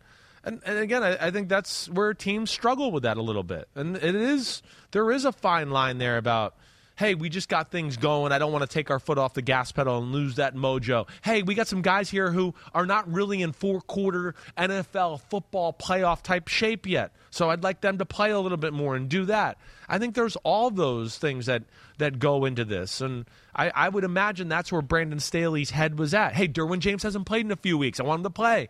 Mike Williams has been in and out of the lineup, right? Keenan Allen, same thing. Joey Bosa, I need him next week against Trevor Lawrence to rush him 65 times, legit. So he needs to be in shape to do that. And I feel like that's probably what their thought process is. I don't know that, but I just know that's the process people go through in the past when I've talked to them. Yeah. And, a lot of times, yeah, I understand we criticize whatever else, but we also have gone back and we've had years where, well, they played all their guys that last week, and look at them. These first 2 rounds, they've hit the ground running. Good thing they kept playing on that Week 17 matchup that had nothing to play for, right? So that's where I don't want to always be Johnny second guesser, right? Yeah. I don't know. The 49ers, they could have took their guys out earlier in the game. They knew where they were going to be at, right? I don't know. They kept playing them because they just go, wait, we're going to continue to play and get better as a football team and be 4 quarters tough and, fix some of the issues there. And that's where it's a tough conversation. Over in the NFC, it was a similar story for the Giants. Basically, they had it all wrapped up, and Brian Daboll actually did choose to start Davis Webb and give Daniel Jones a day off. And so if they come out and they're sluggish in their playoff game, I'm going to say that. I'm going to use that. I'm like, what are they doing? They should have played them a little bit. It's a different scenario. I think again, everybody's got its own scenario a little bit here. One, I think, too, like, they've been healthy and had their guys. Mm-hmm. They know the way they're going to play, right? I think there's a little bit of that. And I also think there's a little bit of, like, gamesmanship with the Eagles involved in that, too. I think I said this to you last week. I know I said it to Florio. But where I would have been hesitant about playing my starters yesterday if I was the Giants was, wait, we play them, wait, we get dominated, even though we might not have been totally motivated. Mm-hmm. And now we got to play in the divisional round, and everybody's going to go, wait, we got dominated by them 2 weeks ago.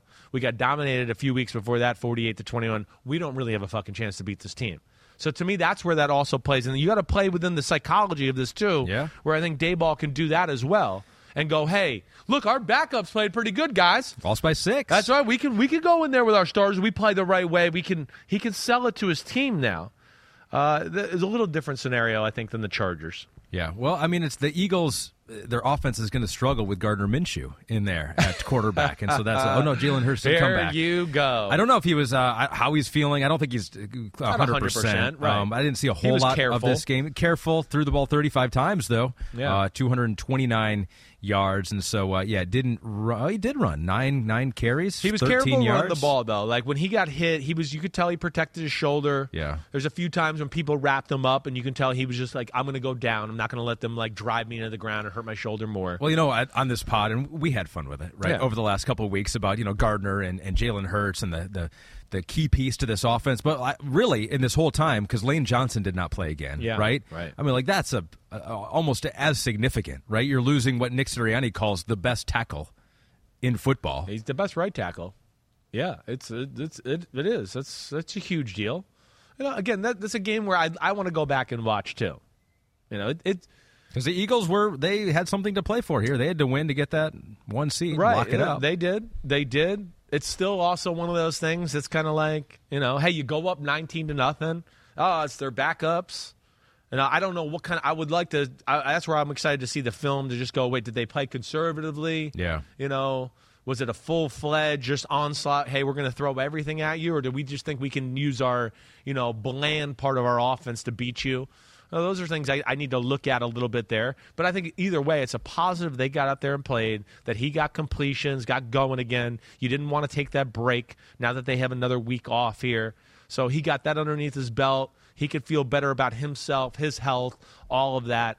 And, yeah, I think it's, again, don't read too much in the score, I guess is what I'm saying. It's hard to figure out these kind of games, the emotions and everything else that goes into it. So Jalen Hurts finishes the regular season 14-1 as the starting quarterback. And as you mentioned, as we talked about before, New York did not dress Saquon, Dexter Lawrence, Leonard Williams, Julian Love, didn't play Daniel Jones, Kayvon Thibodeau, or Xavier McKinney. If they meet again, those guys will They'll be suit playing. up against the Eagles. And they've been playing, so they're in four-quarter shape like we talked about with the Chargers and all of that. It's like they had their bye week. It's like they earned the bye. They did. They were just in a little different spot, and they they certainly can go up to Minnesota and beat them. We know that, so that'll be interesting. And, hey, Philadelphia, we know they're one of the best teams in football. It is odd, though. We go into the playoffs, and what? Like, I don't feel like they're the best team in the NFC right now. Do you? Do you? 49ers are looking that's pretty good. You tell me if you're wrong, but do you feel like the 49ers are the best team in the NFC right now? I think right now. You do, right? Yeah, it's the way I feel as well. Now, again, it's hard, too, when the Eagles have been kind of dominating and slaying the rest of football to where, they got to a point in the year they were like, well, we're in it. We're kind of going to be the top seed, and you do lose a little motivation there. But they're still really good, and I expect to see them in the NFC Championship. There was a time in the beginning of the year, middle of the year, where we said, I wouldn't be surprised if by the end of the year we're like the Dallas Cowboys are that team that's playing the best, and maybe even better than the Philadelphia Eagles. Who knows? They could still win the division. We they did not do that. We're not saying that now. Their final game, nothing to play for the Washington Commanders. They go out and whoop on the Dallas Cowboys, who were playing their guys, 26-6. The final score. Maybe not a more surprising score to any game than we saw in this one. And this is the game where I said last week, I was like, of all teams that I think could pack it in and like get blown out 40-0, I was like, the Washington Commanders are like my number one draft pick choice there. And they totally did the opposite. Right. What in the world happened in this one? This is where it's scary, right? Where you we looked at just the last game we talked about, and the Eagles were up 19-0. You go, oh yeah, they're dominating, and it's like I don't even know if they were like full on their game and they were still dominating, right? This is like the opposite end of the spectrum. Where again, I know there's some element of, hey, we're in the playoffs, we got the playoffs next week. Hey, wait, we can see that the Giants aren't playing their starters, so I'm sure they kind of. The writing was on the wall as far as their ability to win the NFC East and all that. But that's still concerning. Like, what? Like, very concerning. It wasn't just like, hey, we're unmotivated. It's like you said, they got dominated. Yeah. In both sides of the football. And, like, dominated to where the 26-6 score doesn't tell the true story. It should have been 36-6. It should have been 40-6. That's where it's crazy. I mean, Dak looked horrible. The offensive line didn't open up any holes in the run game. The defense was overpowered and looked like if it was a quarterback who had played more, he would have had more yards passing the football. So that, to me, again, I'm one that usually is like, hey, it's, the end of the year, and these teams know they got the playoffs next week, and, the whole human element here. This exceeded that to me, to where there is some real concern here about the way they looked, the way they have played kind of down the stretch, and it's kind of been all over the place. Snack Prescott says, will the Cowboys hurt me per usual? Do we at least have a chance to reach the NFC Championship, or is it over? Because yesterday it felt over. What I will say is, who knows? Maybe it's a wake-up call to them. It could be. They are that kind of team. That's where it's very low, high peaks and low valleys with them. That's what's kind of annoying about them. But man, it's 2 weeks in a row. Like you saw the Tennessee game on Thursday night a few weeks ago. I know they won. It was a little underwhelming too. Yeah. The Eagles and Gardner Minshew, the way they moved the ball up and down the field on them the week before that. The Jacksonville game, the way their defense looked that game. So I think that's what's concerning here. The Houston Texans the week before that moved the ball up and down the field.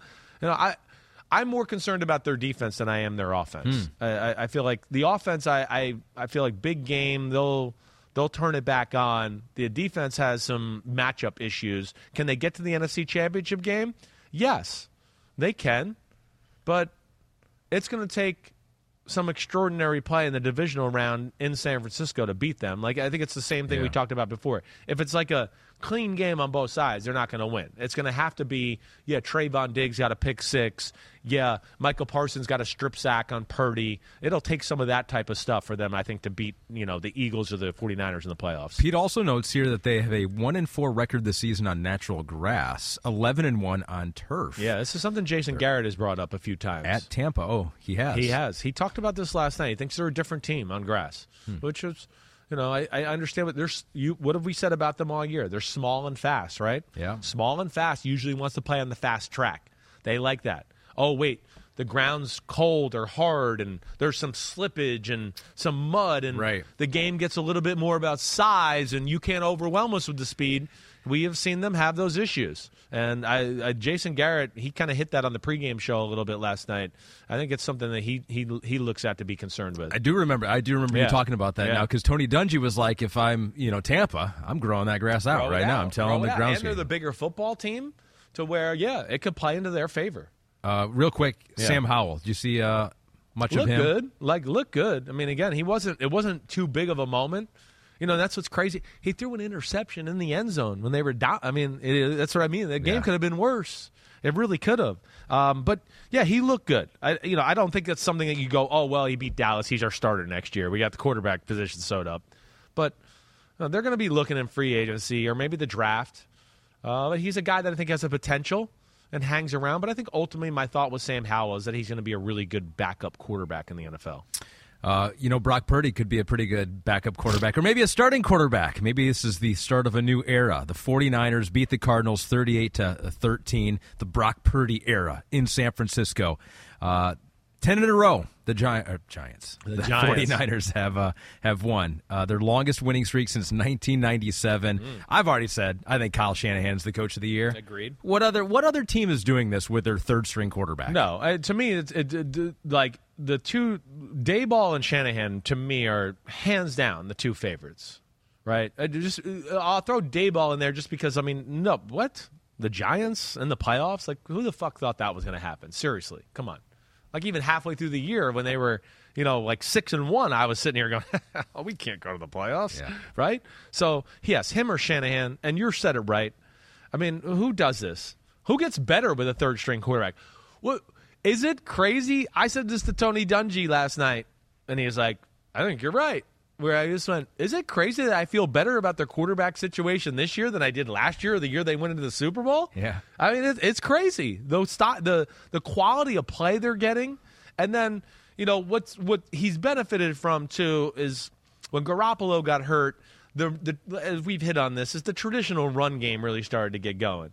And they're dominant right now in the traditional run game. And that just makes it impossible. And now next week you're going to have 100% healthy Debo. And it's just Shanahan's playing with toys right now, it seems like. Yeah, and I almost think this is good. We've talked about Trey Lance and how far away he is, and it's concerning. He hasn't played a whole lot of football. If I was a 49ers fan, I think this is all gravy because Brock Purdy clearly can run this offense, and I think Shanahan's put him in awesome spots. But, I think he could do that for Trey Lance as well. Agreed. Kyle, if certain things on his team are working the right way, he can make just about any quarterback look pretty good, right? I mean, like we've hit on this before. Nick Mullins, through his first 10 starts in football or whatever it was like the greatest 10 starts anybody had ever had in the history of football, right? So that's what's awesome about Shanahan. And as long as he's got a guy that listens to him and just, hey, on this play, read this guy and do what I say. And he's got a guy right now, kind of like we talked about Mac Jones, who could do more with more. Yeah. Give me some answers. I can process it. I'll get us in the right play. I'm not going to wow you with great physical ability, but I can do everything we need to do to be successful that way. And I think that's what they got going. I will say this about them. Their defense and some of the big plays they've been letting up, it's the only thing I worry about with them a little. Second play of the game. Right. David Blau, 77-yard touchdown pass to A.J. Green. It's been a little too much of that for as good as they are on that side of the ball. That's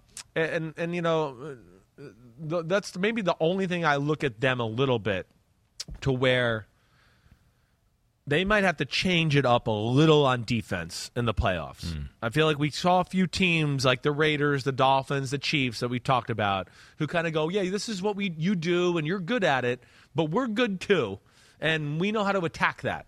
So not only do we know how to schematically attack it, but we got players, and that's what would scare me about if they had to play the Chiefs again or the Eagles, I think that their defense needs to throw a few curveballs or different looks at a team as compared to what they do. Or just have Brock Purdy score 38 points every game, problem. Which seems super easy. Third rookie quarterback ever to win his first 5 starts, joins Ben Roethlisberger and Mike Kruzek. out there too. I was funny. Clearing off my glasses watching the game. I was like, the guy out there, is that Mike Kruzek playing Kruzek? quarterback? Like, but isn't that funny? We just talked about Big Ben. Yeah, we just were talking about Big Ben. It's not much different. Yeah, he gets better stat lines than Big Ben did because this is a sexier, explosive offense. But yeah, I mean, Big Ben, they played like we're going to throw the ball like 12 times and play defense and run the ball with the bus and do it that way. Yeah, this is a really good football team, and I think, for me, the favorite in the NFC to go to the Super Bowl right now. Breaking news for the team that lost this game. Yeah, see ya. You got to do the noise. Cliff Kingsbury has been fired, and their GM, Steve Keim, is stepping down for health reasons. Wow. So a total remake of the front office and the coaching staff is in order in Arizona. Yeah, the front office thing's interesting. I mean, there's a lot of rumors swirling about that and Steve Keim and health and some of the stuff there. I'm not shocked about the Cliff Kingsbury thing. I don't think either one of us are. I wasn't sure just because of the contract or how much money was guaranteed. And Bidwell has traditionally not been that guy to, pull the cord out on somebody too quickly. But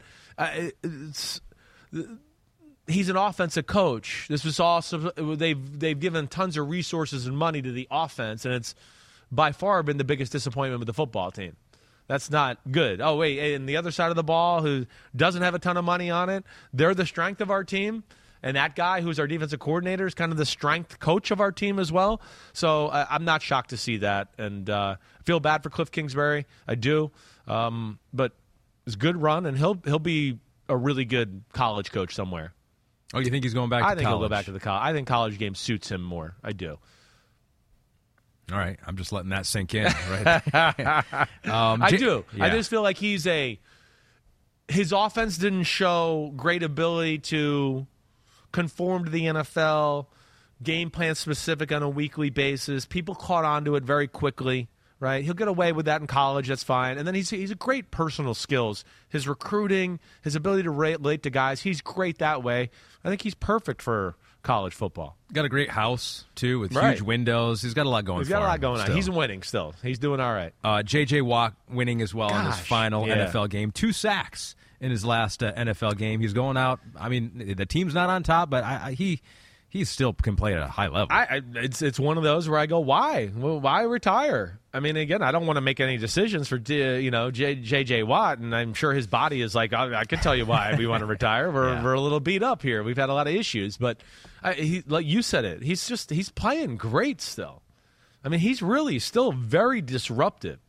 Yeah, it's not NFL defense MVP stuff there, but man, he can still add value to a football team and make some plays and be a part of something good. But so be it. It's a legend, first ballot Hall of Famer, definitely one of the greatest defensive players I've seen in my lifetime. He's, to me, like in that special Hall of Fame that we've talked about, that gold-plated jacket that Deion Sanders talked about. Hall of Fame within the Hall of Fame, sure. J.J. Watt's in it. Yeah, he led the Cardinals with 50 pressures this year, 12.5 sacks. And maybe it is that. Maybe it is I want to end my career healthy. Yeah. He hasn't been able to finish a young years. kid. Yeah, and it's just like I go into the game knowing this is my last game. Because if you play another year, you get hurt in a game, you're like, oh, that was my last game. I didn't even know it going into it. It's like kind of cool that he could kind of dictate his own ending here. I hear that. He goes all in the offseason, too, and how he trains and does everything else, too. And that wears on you.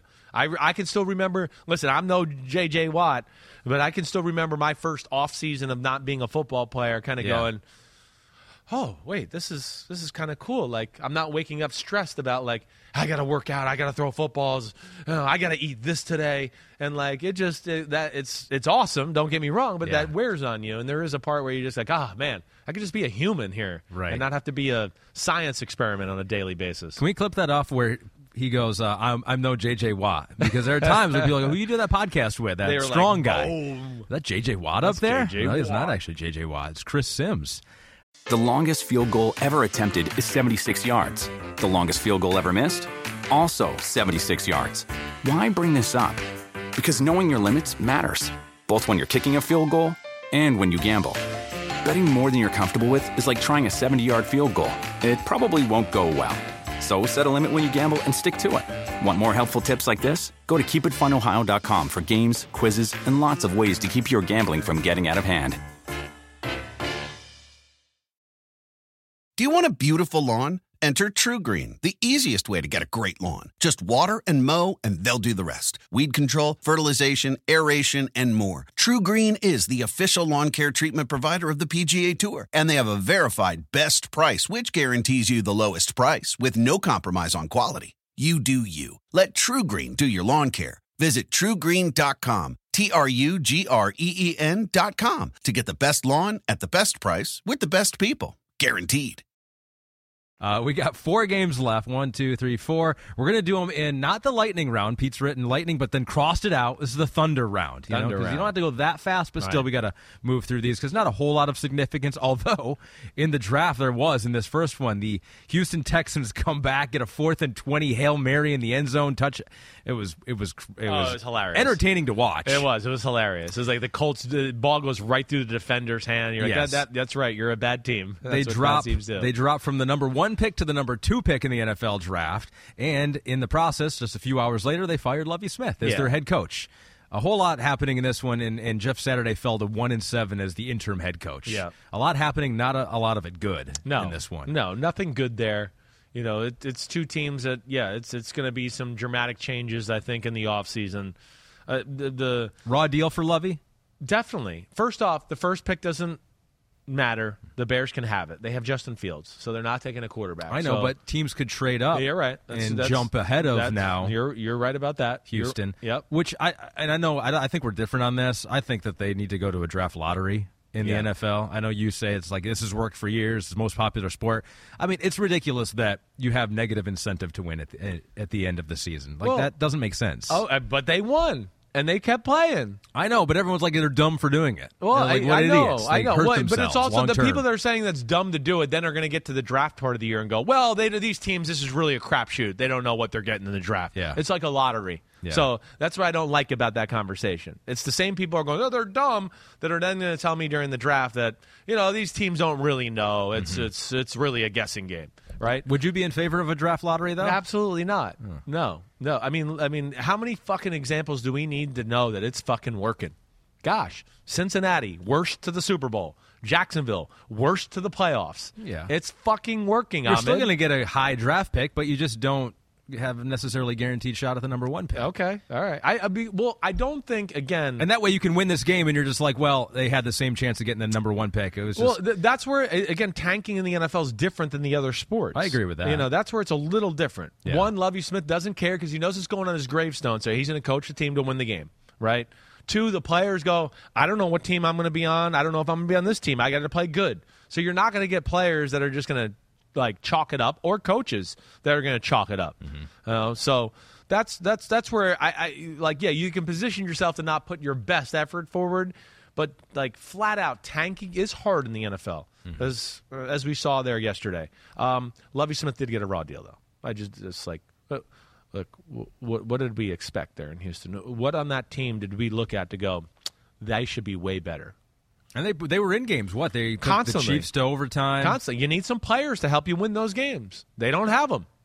Who's their best defensive lineman? Ooh, good question. Right. Who's their best linebacker? Ooh, good question. I mean, who's their best receiver? Ooh, good question. Yeah, and Brandon Cooks, they got him. But, yeah. But yeah, Nico Collins is there. But you know what I'm trying to say. Yeah. Most people won't even know who's on their team. Who's their best quarterback? Yeah, right. Exactly. I don't like that. I don't like the way it looks in Houston. David Culley got fired. Looked like they wanted to do something else. The Brian Flores, the black coaches minority thing became an issue. It looked like they used Lovie Smith to just go, oh, wait, there's some issues in the NFL. Let's just put him there. He's a black guy, and we'll make him the scapegoat later. I mean, I don't love the way that looks. I don't. And like I said, I don't know realistically what did everybody expect. I mean, the talent on the team is nothing to write home about. They weren't going to win many more games with. You can give them some of the best coaches in football. It wasn't going to be that big of a difference. I think that they will have to do what the 49ers did when I was out there, because they had a similar situation after Jim Harbaugh. They had Jim Tomsula, 1 year gone. Then they hired Chip Kelly, 1 year gone. And then they had to give Kyle Shanahan and the GM out there, John Lynch, 6-year deals. Yeah. I think that's what they're going to have to do. To get anyone who has options. Yeah. I think their next coach is going to have to get like a guaranteed 5 or more. I keep thinking there's a master game plan in Houston. Like I said, there's a lot of good, meat and potatoes on the roster. There's no steak and sizzle, right? That's how I always like to say it. I kept thinking like, hey, they're waiting for that, and they have a coach in the horizon that they're waiting for, that they're going to make this master play for and all that. But I don't know. I don't really get what's going on there. What's going on in Chicago? Well, I'll tell you what's going on. They got the number 1 pick, as you've already mentioned. They lost to the Vikings, though, 29-13. Their top quarterback did not play in this game. Justin Fields has been beat up all season long. So they clinched the number 1 pick. The Vikings do get a win late in the year, but they end the season a 13. Is that what they ended up with? 13 wins? 13-4. Yeah. They end the season with a negative 3-point differential, scoring differential. That we will never see that again. I'm willing to make that bet that we will never see a 13-win team with a negative point differential. It's crazy. Will you kiss my feet if we see it again? Hey, I will do that. Okay. Yes, I will do that because Okay. I'm so confident that this is the one and only time that will ever happen in the history of the NFL. It's crazy. It is. It is. I still stand by as the worst 13-4 team I've ever seen. Either way, though, it's a great year. They got it done. It's hard to win football games in the NFL. They did it on a consistent basis. I'll give that to them. Yesterday, that was a game where it's hard to be motivated and go all out, especially when you know, Freak Show is not quarterback on the other side. There's nothing to light an ignition, or a fire underneath you there. Yeah. I will say this: Bears, you're not going to like this, but man, they got a quarterback that does something elite. Mm-hmm. They got the number 1 pick in the draft. And they got a shitload of money to spend in free agency this year. That's where they were smart. They played it smart, and they took their lumps this year. They were paying guys that weren't on the roster, and now they're going to be, I think, a major player and being able to support Justin Fields with some difference makers there. And I think they'll be a totally different team next year. They had the most rushing yards they have ever had in franchise history this year. They went over 3,000. Justin Fields, of course, a big part of that. Like, you're right. They do some things very well, but the Vikings won the division. But as I sit here right now, to bring it back to my team one more time, I think the Detroit Lions. I think the Detroit Lions right now, at the end of the year, it's of course what you do all year long, and the Lions started out 1-6. Yeah. Do you think the Lions are the best team right now in that division? Ooh. They beat the Vikings. Just beat the Packers in Lambeau. I don't think you're crazy for that thought. I feel like, if you matched them all up right now, if you pick Minnesota versus the Lions right now, I'd take the Lions. Yes. 4-team tournament at the end of the year, Lions are winning. Well, it's cool about football again and the current draft process that we have in the league. Yeah. That that division could be highly competitive and really good next year. I don't think Green Bay is going to fall off. I think Minnesota will be good. Like I said, Chicago with that quarterback and a playmaker here and there, and you go, uh-oh. They were in games. They're dangerous, right? Yeah. So it could be a fun division in the future. So the last 13-win team that had close to a 0-point differential, Pete has put it in here, was the 2019 Green Bay Packers, and they were plus 63. Yeah, that's crazy. As close as we've gotten before to a negative point differential for a 13-win team in the NFL. Congratulations to the Vikings. That's a record that will never Look be at that. broken. Green Bay's in there twice. Green Bay in 2021, they're also in it, right? Oh, yeah. Yeah, it's interesting to look at some of these teams in there. 2017 Pittsburgh Steelers. Yeah. The Tennessee Titans, who went to the Super Bowl in 1999 and lost to the Rams. They had one of the lower scoring outputs ever. But those were teams. That was a team with great defenses. Yeah. Some of those Packers teams, what I want to say is this is, to me, where, again, we said negatives about Aaron Rodgers to start the show. Like, some of those teams, they weren't that good. They weren't as good as people think. It was just the Magic Man was at quarterback, and they were pulling out games. So, it's a fun thing to look back at and check out. Falcons and Buccaneers. Buccaneers are going to the playoffs. Tom Brady played first quarter, a little bit of the second quarter, and then came out. Falcons won this game 30-17.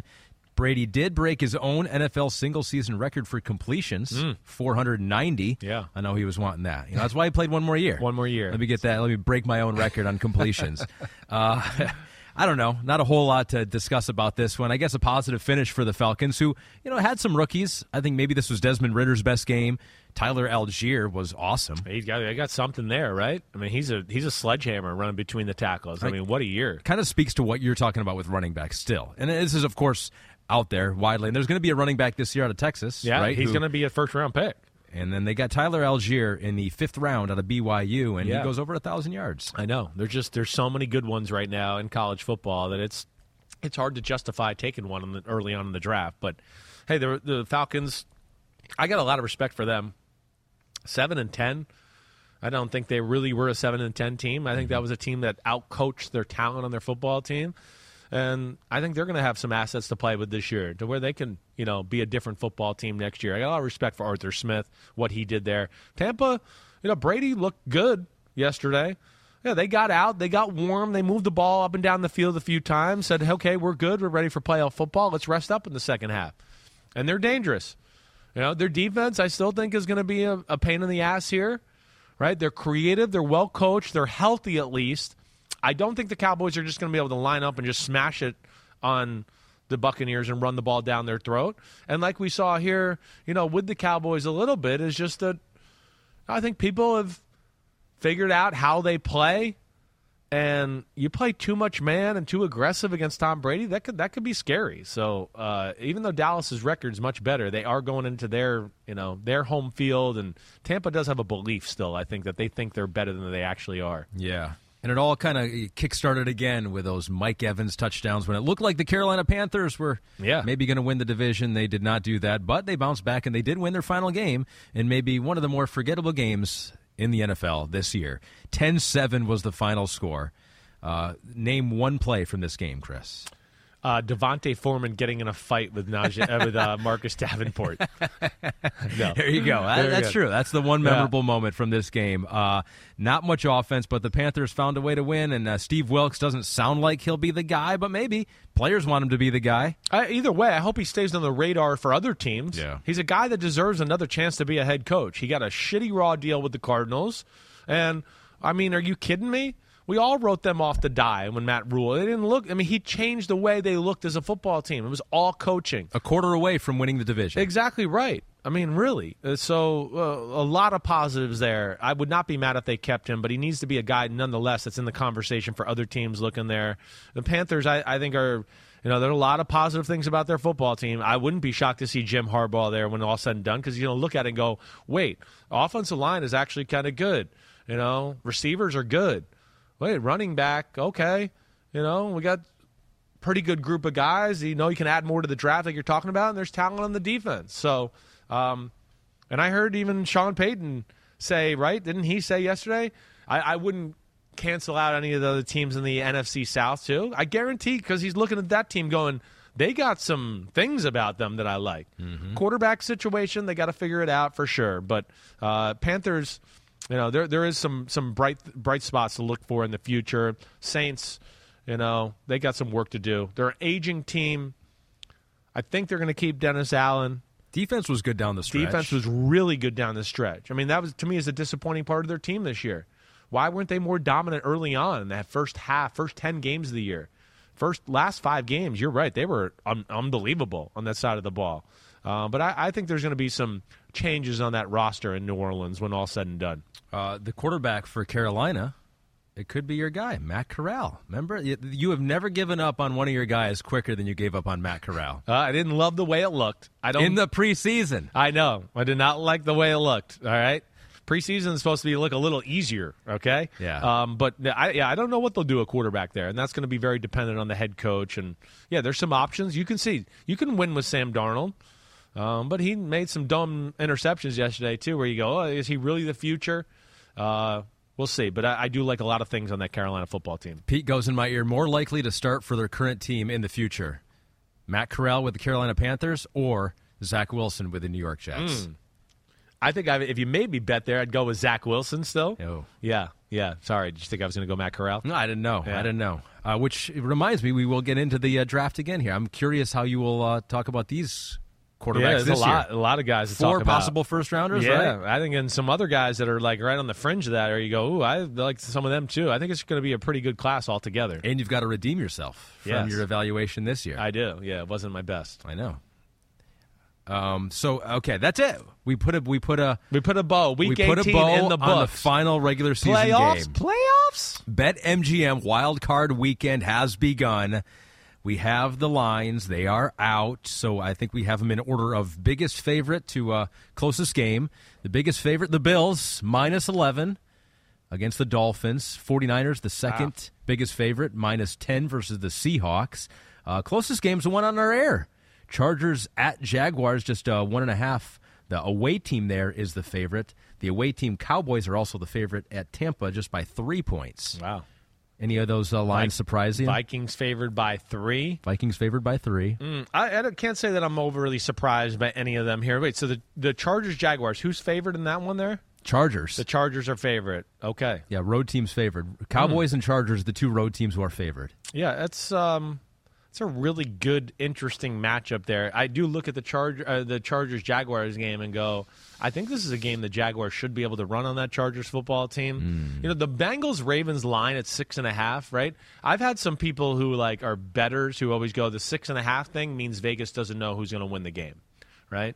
That's 6.5 and 2.5. I was always told by some expert bettors meant Vegas didn't have a feel, right? Because now the touchdown wins it, the 2.5, the field goal wins it, but it's a little bit of the game could go either way, and I'm sure that's probably the Lamar aspect of that as well, right? I think the game that if I had to look at one that I actually like out of these spreads right off the bat, I mean, obviously I think the Giants can go to Minnesota and upset them. I think I'd probably go with the 49ers and ride the points there against the Seattle Seahawks. The 10 points, don't be scared by it. Easy double-digit victory for the 49ers. I like the Bengals because I don't think there's any chance Lamar's playing. Yeah. But who knows? Baltimore can make it ugly. And I know. That's right. Baltimore. Keep it close. That's right. Run the ball, chew up the clock. We'll see where it goes. The action never stops at BetMGM. You can sign up now using the bonus code SIMS. Your first wager risk-free up to $1,000. So say you bet $100 on the Dolphins to beat the Bills outright. Okay. If you win, you get $400. Ooh, okay. But if you lose, you still get $100 worth of free bets, Ahmed. Simply download the BetMGM app today or go to BetMGM.com. Enter the bonus code SIMS to make your first wager risk-free up to $1,000, as we said. And that is it. The regular season is done. Get out of here. It's done. Man. You're going to put some teams... No, we're going to do that Wednesday. Yeah, we're going to do it Wednesday. Yeah, put them all together. There's a lot. There's a lot. Wednesday you got here. a lot of writing to do. There's some poems. I got to go rhyme.com. Right. You're going to ask Rhyme some of the Zone. homies to help you out again, do some of your homework for you? They're more than welcome to do that. Whenever they want to take some of the heavy lifting away, we will allow that. Maybe I'll just put it into ChatGPT, the new AI text thing. Just give me a poem on whoever, Detroit Lions. I don't even know what you're talking about. What do you mean? GP. What did you just say? ChatGPT. Yeah, GPT. You type in a question and it will give you an answer. Wow, really? Yeah. I did not know. You've never heard of this? No, All never. right, I'll show you after the pod. No. I'm as clueless as you are. It's like you with movies, okay? I don't know what you're talking about. Yeah, this is what I'm spending my time doing. Apparently. Talking to computers. Apparently. All right, well, we're going to be spending more time on Wednesday breaking down these playoff matchups. Yep. I'm going to go back, watch some film. We'll get to some, nuance of these games, things to look for. Hopefully I steered you in the right direction last week with some of the matchups that we saw. But either way, thanks for listening. Hope everybody's good out there. Enjoy the national championship game tonight. Yeah. Who you taking? I'll go with TCU because it'll make Michigan look better if they can run the table. Oh, it's all about that. Okay, Yeah. okay. Well, I'm going to go with Georgia. I think the Big 12 stinks, okay? Expect some tweets out there. Are you going to tweet it? Are you going to tweet before the game? I don't know. I mean, I still want to. I mean, Go for it. well, Why not? Who I got cares? some low blows from a guy I used to play with at Oklahoma, and Roy Williams, which I just was like, he got personal on me. Uh-huh. And I know that was a BS move by him. Okay. Right? And, listen, this is the first time the Big 12's won a game in the college football playoff era. Yeah. It wasn't that crazy of a comment by me. There's 50 people in the NFL from the Big 12. There's 360-something from the SEC. See, here we go. There's 250-something from the Big 10. There you go. The Big 12 is not good. Good job, TCU. Way to get here. Yeah. Way to make the Big 12 relevant for the first time. I think we can tweet again. I think I'm Go going to for get it. in tonight. I just don't want to get yelled at by my bosses. All right? All right, everybody. Be good. Enjoy the games. Enjoy the national championship game. Amon and I will be back on Wednesday. Morgan will be here, too, with a new sweatshirt. Yep. Clap it up.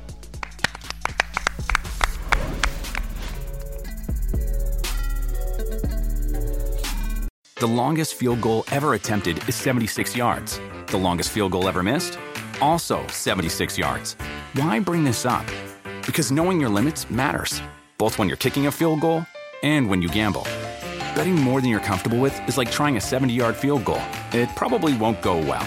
So set a limit when you gamble and stick to it. Want more helpful tips like this? Go to keepitfunohio.com for games, quizzes, and lots of ways to keep your gambling from getting out of hand. Look around. You can find cars like these on AutoTrader, like that car riding your tail. Or if you're tailgating right now, all those cars doubling as kitchens and living rooms are on AutoTrader too. Are you working out and listening to this ad at the same time? Well, multitasking pro, cars like the ones in the gym parking lot are for sale on AutoTrader. New cars, used cars, electric cars, maybe even flying cars.